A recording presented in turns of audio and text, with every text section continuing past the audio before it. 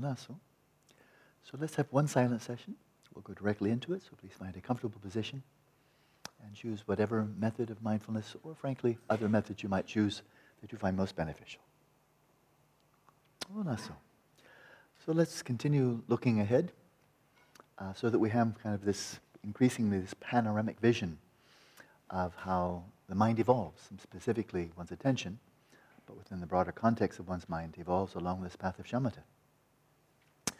So yesterday we looked at stage 5, which is this tamed attention. Today we go to 6, which is pacified attention. Pacified attention. So what is achieved here on this stage is that one no longer experiences any resistance to training in the attention. Now earlier it was one takes satisfaction in stage 5, but now that resistance, remember there was this kind of ambivalence, taking satisfaction and yet there was some resistance. Now the resistance is gone. One is going deeper, and so there's one of the major shifts. Once again, this stage 6 is achieved by the power of introspection. So it's not only that you're utilizing it, but you're refining it. It's getting sharper and sharper, clearer and clearer. But then what problems persist? And when I first learned about these, then it just became all the more evident that this is not some kind of nice theoretical framework that some very smart person dreamed up, that if one were to train the attention, maybe it would turn out like this. Because if one tried to do this logically, this next stage or this point would actually make no sense at all. You'd say, oh, you must have gotten this one wrong, because this is silly. What problems persist? Well, let's just go back and note what were the problems persist in stage 5, and they were some resistance to samadhi. That sounds pretty tame. And now you've overcome that resistance. So it now looks like smooth sailing, right? Smooth sailing should be what the doctor ordered. But the problems that persist are desire, for example, desires coming up, depression, lethargy, and drowsiness. They say, wait a minute, that sounds like stage 1. That's kind of like, wait a minute, what happened? The bottom fell out of this. What on earth? What's going on? And what's going on is the practice is going very well. And it doesn't. And this is not specific to settling the mind. This is for any type of shamatha. By the time you're here, so more, let's say, roughly 2/3 of the way through the course on this 9-stage path, you're dredging very deep. You're dredging very deeply into your psyche, and you're having these times of very deep stillness, real kind of penetration. And many of you are familiar with this analogy I've given quite a few times by now. Maybe not here. That as you proceed along this path of shamatha, it's like taking a jagged rock. You remember the analogy? A jagged rock that has a string wrapped around it. And you go down to a swamp, like in the lower regions of the Mississippi River, where it's the river, this mile-wide river has been, and the swamps off to the side, where the water is just kind of built up. And they pick up a lot of the stuff, all kinds of stuff that's been flowing down river for years or even decades or longer. And so the swamp there in the kind of these lower reaches, where the water moves very slowly, is just filled with all kinds of yuck. Rotting vegetation, maybe a corpse here too, silt of all kinds. And so if you drop your rock with a string on it down through that water, well, it's a jagged rock, and of course it's spinning around as the string unravels. Then it will be turning, and as it goes down deeper and deeper and deeper to layers and layers of sedimentation in this rather still, swampy water, then of course it's going to stir up layer and layer, deeper layers of older and older sedimentation, rotten vegetation, corpses, and so forth and so on. And all of that stuff is going to be, not all, but a good sampling of it is going to float to the surface. So what's down there comes up, right? And so that's what you're doing. You're dropping the stone of your awareness. And as it's turning around, spinning around, coming into the deeper layers of your psyche, what nowadays we call your subconscious, it's stirring up things that normally are just poking their heads up once and again, or being heavily mitigated by just all our fixation, our absorption in the outside world. So we hardly even know. We just know we're grumpy here or whatever. But now it's coming up as you're just really bringing your mind in, and you're opening the Pandora's box, and some of the really weird stuff is coming up. So that was a short list. Desires, craving, lust, and so forth. Very much including sexual lust, which you might thought you had very much in kind of control, very manageable, and now it's like a raging lion coming out. Depression, probably didn't think you were depressed at all. Well, now get a good taste of depression. Lethargy, drowsiness. That's the short list. So let's just kind of look at the long list. Because that's just a tiny sampling. And where I'm going now, of course, is, now where do you go? Oh yeah, there it is. To the Vajra essence. Now this is right there in the chapter 1, so it's actually, this is included in, what's it called? Stilling the Mind, the book that I did, which covers just the Shamatha section of the Vajra essence with an oral commentary. It's included in that book, so if you wanted to say background. But this is taken from the Vajra essence immediately following his discussion of the ever so simple practice of settling the mind in its natural state.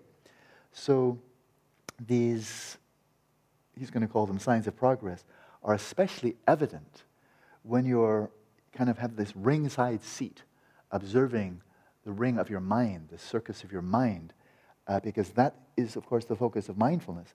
And so all the stuff that's being dredged up, it's kind of like in your face. It's going to come up no matter what. But this is one practice where whatever's coming up, you're just facing it face to face.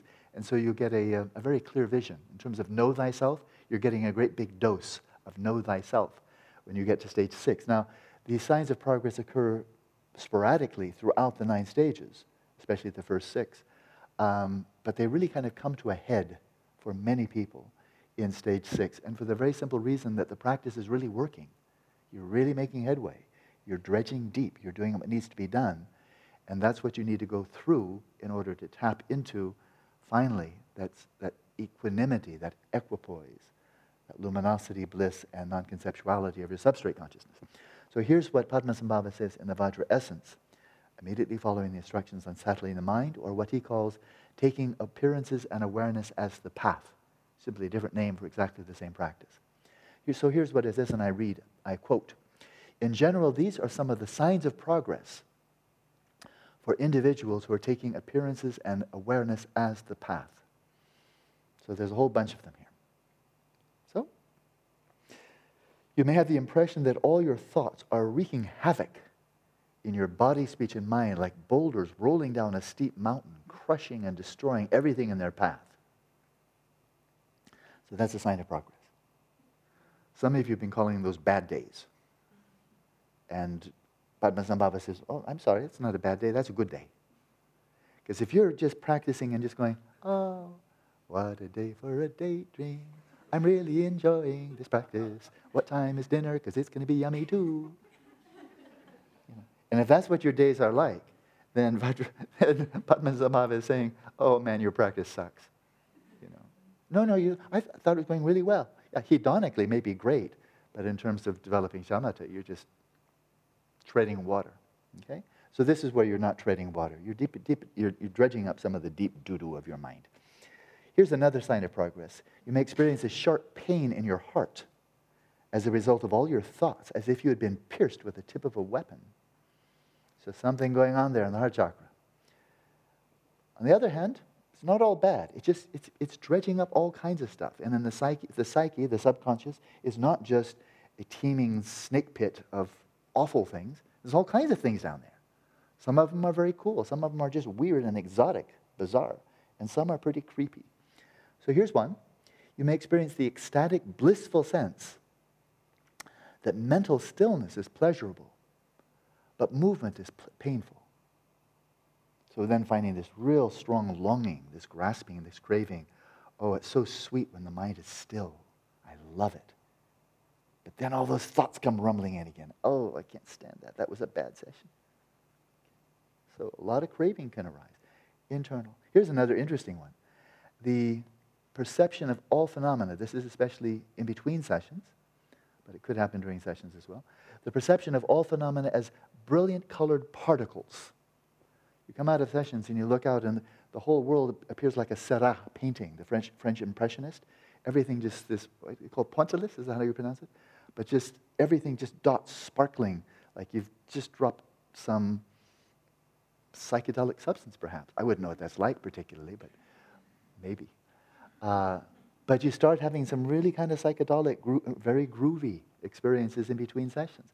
Heightened luminosity And then this kind of everything being like points. That's not bad. On the other hand, the next one, you may experience intolerable pain throughout your body from the tips of the hair on your head down to the tips of your toenails. There's just pain racking your body. And you may, of course, immediately phone the doctor, say, doctor, my body is tortured. What's happening? What's happening? And if it's truly a nyam, a meditative experience, then you can go for the checkup. Why not? If you're concerned, maybe it's a medical problem, check it out. But if it's a nyam, if it's a sign of progress of doing this practice, the doctor doesn't check you out and say, I see nothing wrong at all. I'm sorry you're in pain. I believe you, but nothing's wrong with you medically. And so, sorry. And then this is not a medical issue. This is one of the nyam. This is what's being stirred up, and it sometimes manifests somatically as just pain. And then we continue, you may have the sense that even food and drink are harmful as a result of being tormented by a variety of the 404 types of identifiable complex disorders of wind, bile, and phlegm, and so on. In other words, you just may feel rotten, and even the little relief you got earlier from having a nice meal, something nice to drink, even that seems toxic. Everything seems toxic. Your body, everything you're taking in, you just feel overall rotten. And you think, wow, this is a sign of progress? I wish I could progress a little bit more slowly. You may have an inexplicable, so it's not only somatic, but it can manifest, it can and does manifest somatically. But again, it's not a medical condition. You get it checked out, you say, no, what to say? But it's also, you can have some psychological, very interesting stuff coming up. For example, an inexplicable sense of paranoia about meeting other people, visiting their homes or being in town. just that. It's pretty self-explanatory. And there's no reality basis for it. You're looking around, it's like looking at the Thai staff and thinking they're plotting a revolution, What are they up to? Nobody's that nice. I know, they're up to something. When are they going to strike, It's just kind of crazy thoughts. You'd say, well, where's it coming from? Not from outside. It's coming from deep inside, repressed fears and so forth. You may have compulsive hope in medical treatment, divinations, and astrology. So when some of in our family, when the bananas hit the fan, when things really get stirred up, and you're thinking, there's got to be some really, I need some help here. The medical establishment can't find anything wrong. Okay, how about somebody do a divination for me. Do some magic. How about some astrology? It must be in the stars. Or maybe there's some kind of, fresh medical treatment, something, that's non-mainstream medicine. I'm sure there's some help out there somewhere. And you start looking all over the place. Who can help? Nobody can help. You may experience such unbearable misery that you think your heart will burst.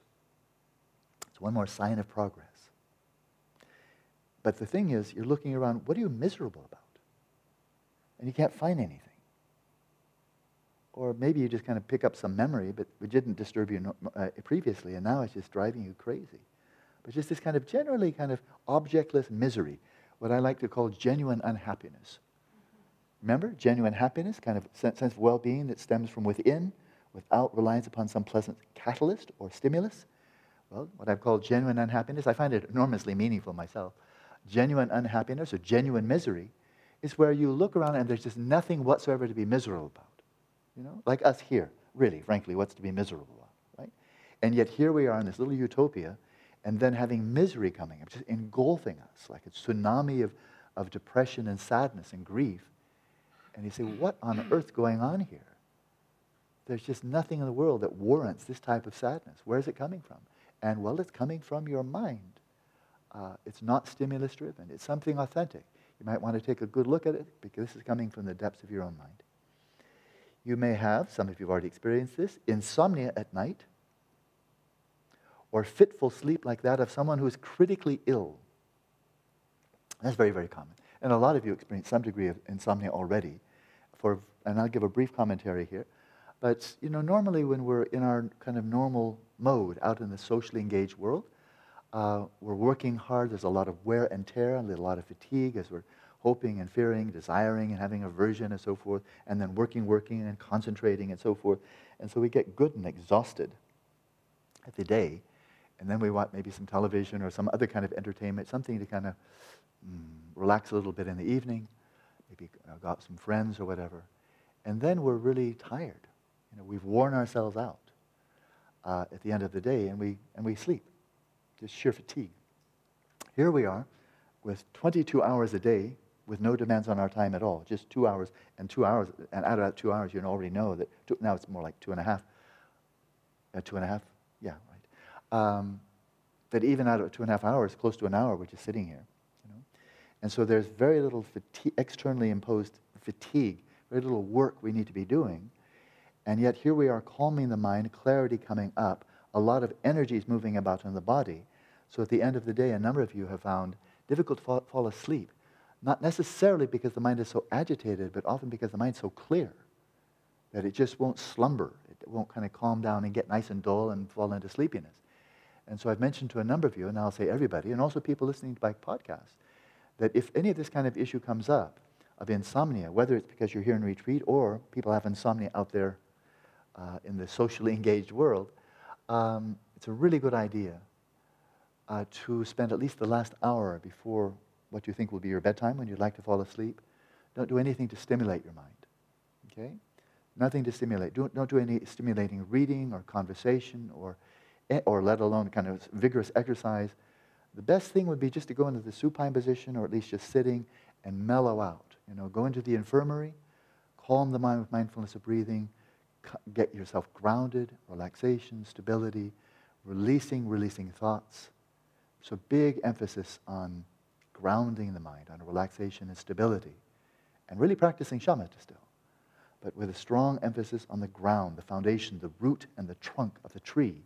And don't really worry about the foliage, the clarity, vividness, luminosity. That's for tomorrow morning. And in that way, the whole system will calm down. And when you've done that for an hour or so, then you can get into bed, brush your teeth, whatever, get into bed, go into the supine position, go into the shavasana, the corpse position, and then continue practicing. The same thing. Everything down to the earth element, the breathing, releasing thought with every out-breath, until you do feel some drowsiness come in. And at this point, since you need your sleep, then when the drowsy comes in, you just kind of see you've lost the edge, that your practice, just that, dullness has come in. Then, mentally, kind of snap your fingers, say, okay, my shamatha practice is finished. Maybe that was 5 minutes, maybe it's a half an hour, in bed, under the covers. But as soon as you see starting getting a bit dull, drowsy, spaced out, then good. Finish my shamatha for the day. And then roll over, shift your position, and then fall asleep. So insomnia, very common, very common. And it just comes because of a lack of balance, induced by whatever, having an awful lot of work to do, or heavy stimulation, or anxiety, or fear, or anger, all kinds of things can create insomnia psychologically and in terms of behavior. But the whole issue here is to calm the whole system down, to settle, to again, restore greater relaxation. I would say this, that there is no such thing as too much clarity.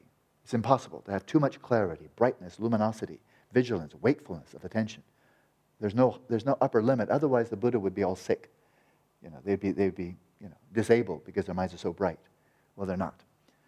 But is it possible for us to have?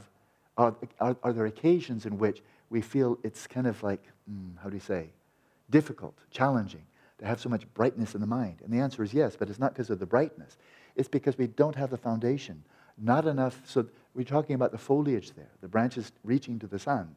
And what we've not balanced out is we don't have a strong enough foundation in relaxation, the root system, and a strong trunk of stillness. If you're really deep in a sense of relaxation, and the mind becomes very still, then that will support the vividness, no matter how much it is.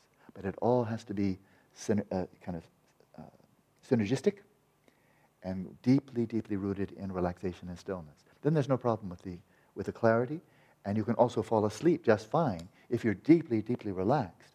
And then you might start really exploring the possibility of falling asleep lucidly, where you kind of like going down one of those, there's some tunnels I think go actually a full mile down under the Earth's surface.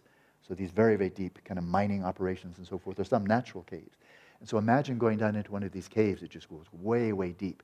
But as you're going down, you're holding a candle, and you go down and down. But lit all the way down. So just keep the light on as you go down the tunnel of sleep, and see if you can go right into stage 4 non-REM sleep, dreamless sleep, and keep the light on all the way. Okay? Well, you can do that. It's possible. I've done it. Other people have done it. It's not that uncommon. No high realization there. But it comes only when you're really deeply relaxed. So relaxed, the body falls asleep, and your mind falls asleep, but your awareness doesn't get shrouded, overcome by dullness. And then you can be hanging out in the substrate. You said, it's not the same as achieving shamatha, because you have just your ordinary sense of clarity. Whatever clarity you had when you fell asleep, that's what you get when you enter into dreamless sleep. And if you don't yet have the clarity of stage 9 of shamatha, or having achieved shamatha, and that's a whole gradual process of overcoming coarse, medium, and subtle laxity. Well, you've not done that, right? You may still be at coarse or medium laxity, or maybe even dullness for that matter. So you have just your ordinary level of clarity, but you've brought that little candle of yours, you've brought that ordinary sense of clarity, where usually there's none at all, into dreamless sleep. And so you are now witnessing the substrate, not with the full illumination that will come when you witness the substrate having achieved shamatha. Nevertheless, it's still that substrate. You're still seeing it, just not as clearly as you will later. Okay, let's keep on going here. So, you may experience insomnia at night, or fitful sleep, like that you keep on waking up. Your sleep is so light that you keep on waking up, maybe you come out from a dream or just any old thing, and you keep on waking up again and again and again. That's because you're top-heavy. In terms of you've got a lot of clarity, you don't have enough relaxation and stillness. It's quite clear. Okay. So, but then here's another one. You may experience grief and disorientation when you wake up, like a camel that has lost her beloved calf. And I don't know, anybody remember the name of the movie? It was about camels in Mongolia. Anybody see that? The Weeping Camel, yeah. Delightful movie. The Weeping Camel, well, the Weeping Camel is no exaggeration. That's not a cartoon or some kind of Hollywood phony bonolini. If you take the calf away from a mother camel, right, like she has to, you want to put some burden on her and go on a trip, she has to leave the calf behind, she cries. I mean, they're miserable. They're overcome with grief. Enormous attachment by the mother camel for her baby. And so this is nomad country. They know about camels. And so you'll experience that, like a mother camel has lost her calf. So grief, disorientation, just overwhelmed, crying probably. And somebody comes in, oh, what happened? What happened? Nothing.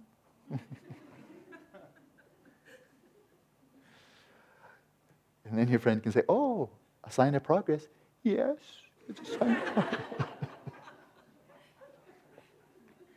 I hope it will pass soon. You may have the conviction that there is some decisive understanding or knowledge you must have, and then yearn for it like a thirsty person longing for water. So as your mind's settling there, suddenly this enormous curiosity starts coming up. Quantum cosmology. That's what I should be studying now. Dzogchen. Or I've heard the Kabbalah is really deep. I probably should study the Kabbalah. Or Kabir, the Sufi, the great Sufi thing. Neuroscience, that's what I need to know. How can I progress without knowing what's happening in my brain? I should probably start studying. Swahili sounds like a really interesting language. Maybe that would be really cool. Maybe I'll do a little Swahili on the side. Anything to get me out of here.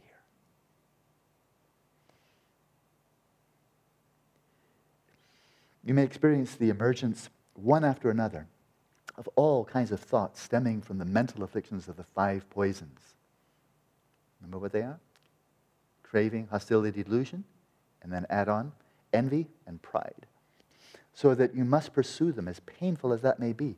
Say, wow, wait a minute, this is stage 6.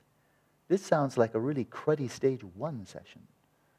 Let all these nasty thoughts, craving, envious, so forth, and they're coming up, and they're all abductors, they're all kidnappers.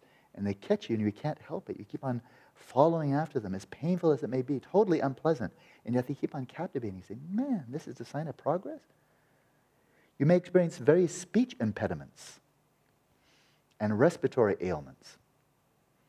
Okay? And again, if it's a medical condition, treat it medically. But then if the doctor says, I know you're stuttering or you, whatever, you're having difficulty breathing, whatever, but I just don't see, I can't give you anything. I don't see anything wrong. I ran all the blood tests. I read all this. Good, it's a nyam.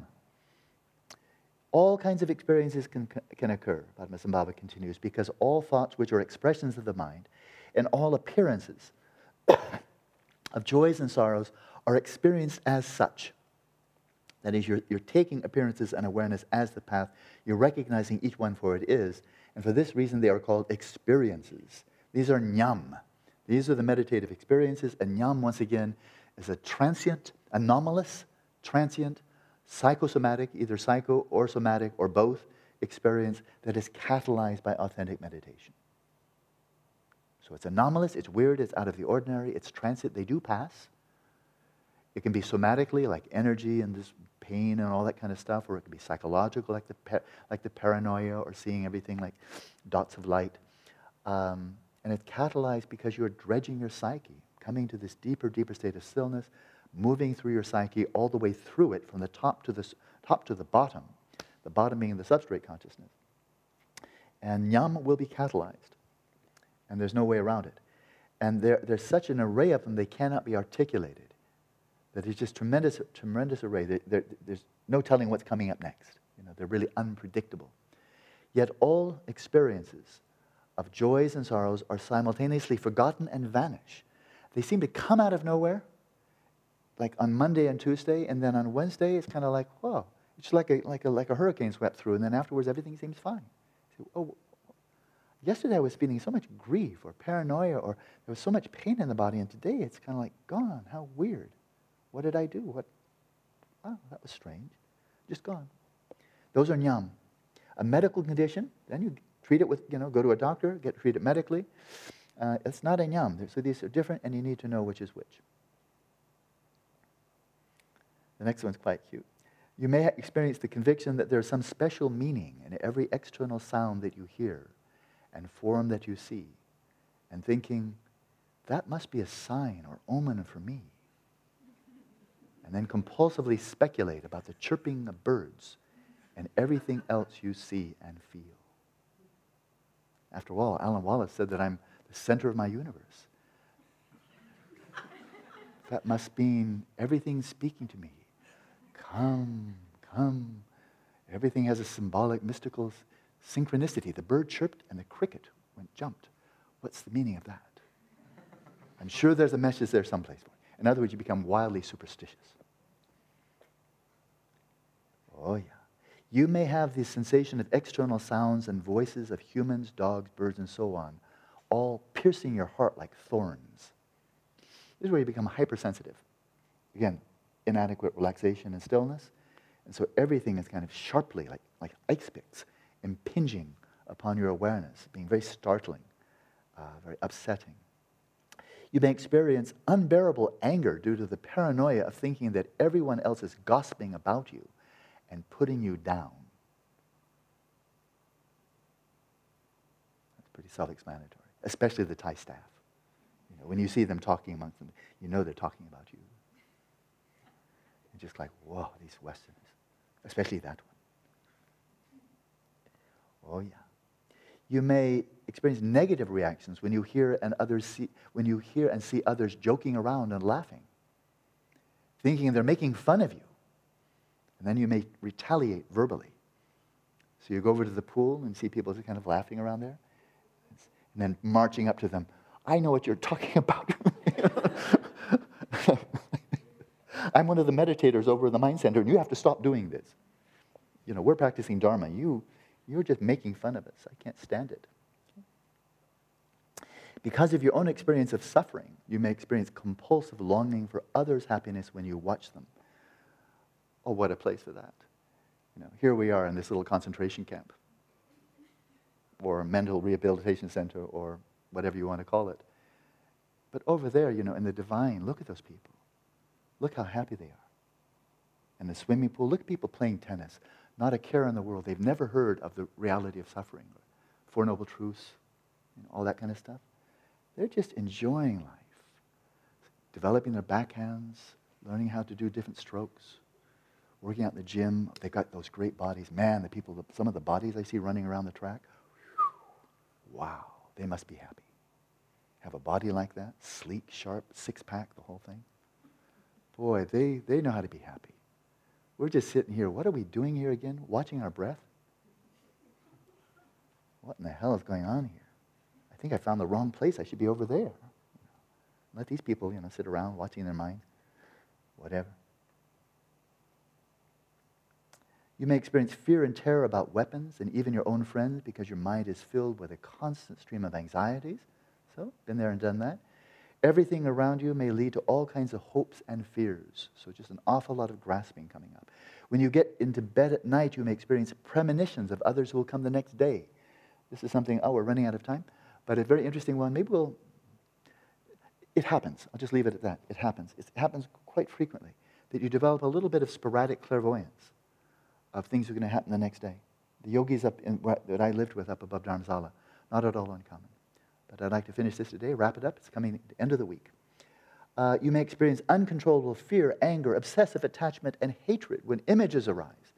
Seeing others' faces, forms, minds, and conversations, as well as demons and so forth, preventing you from falling asleep. So lots of hypnagogic imagery, really clear stuff, creepy stuff coming up. So you're really dredging the mind. You've gotten the idea. On the other hand, it's not all negative. You may experience weeping out of reverence and devotion to your gurus, your faith and devotion in the three jewels, the Buddha, Dharma, and Sangha, your sense of renunciation and disillusionment with the cycle of existence, and your heartfelt compassion for sentient beings. So it's, again, not all negative. You have these great surges, these great upheavals of all kinds of things coming up. You may have the feeling that gods or demons are actually carrying away your head, limbs, and vital organs, leaving behind only a vapor trail, or merely having the sensation of this happening, or it occurring in a dream.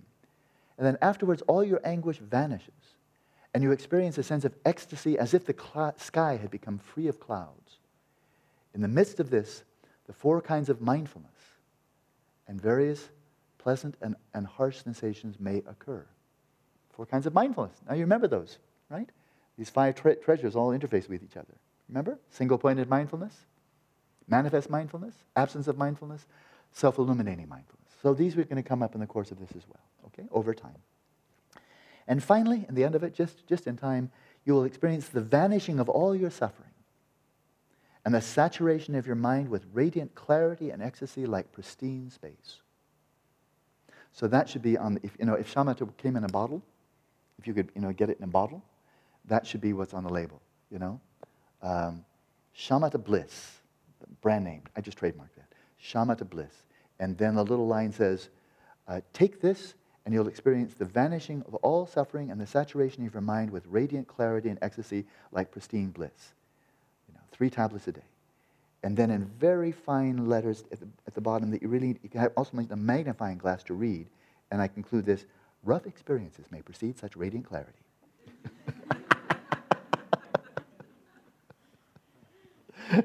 The side effects, minor side effects. But really so small, you can hardly see it at all. So those are some of the side effects. Enjoy your day. See you this afternoon at 4:30.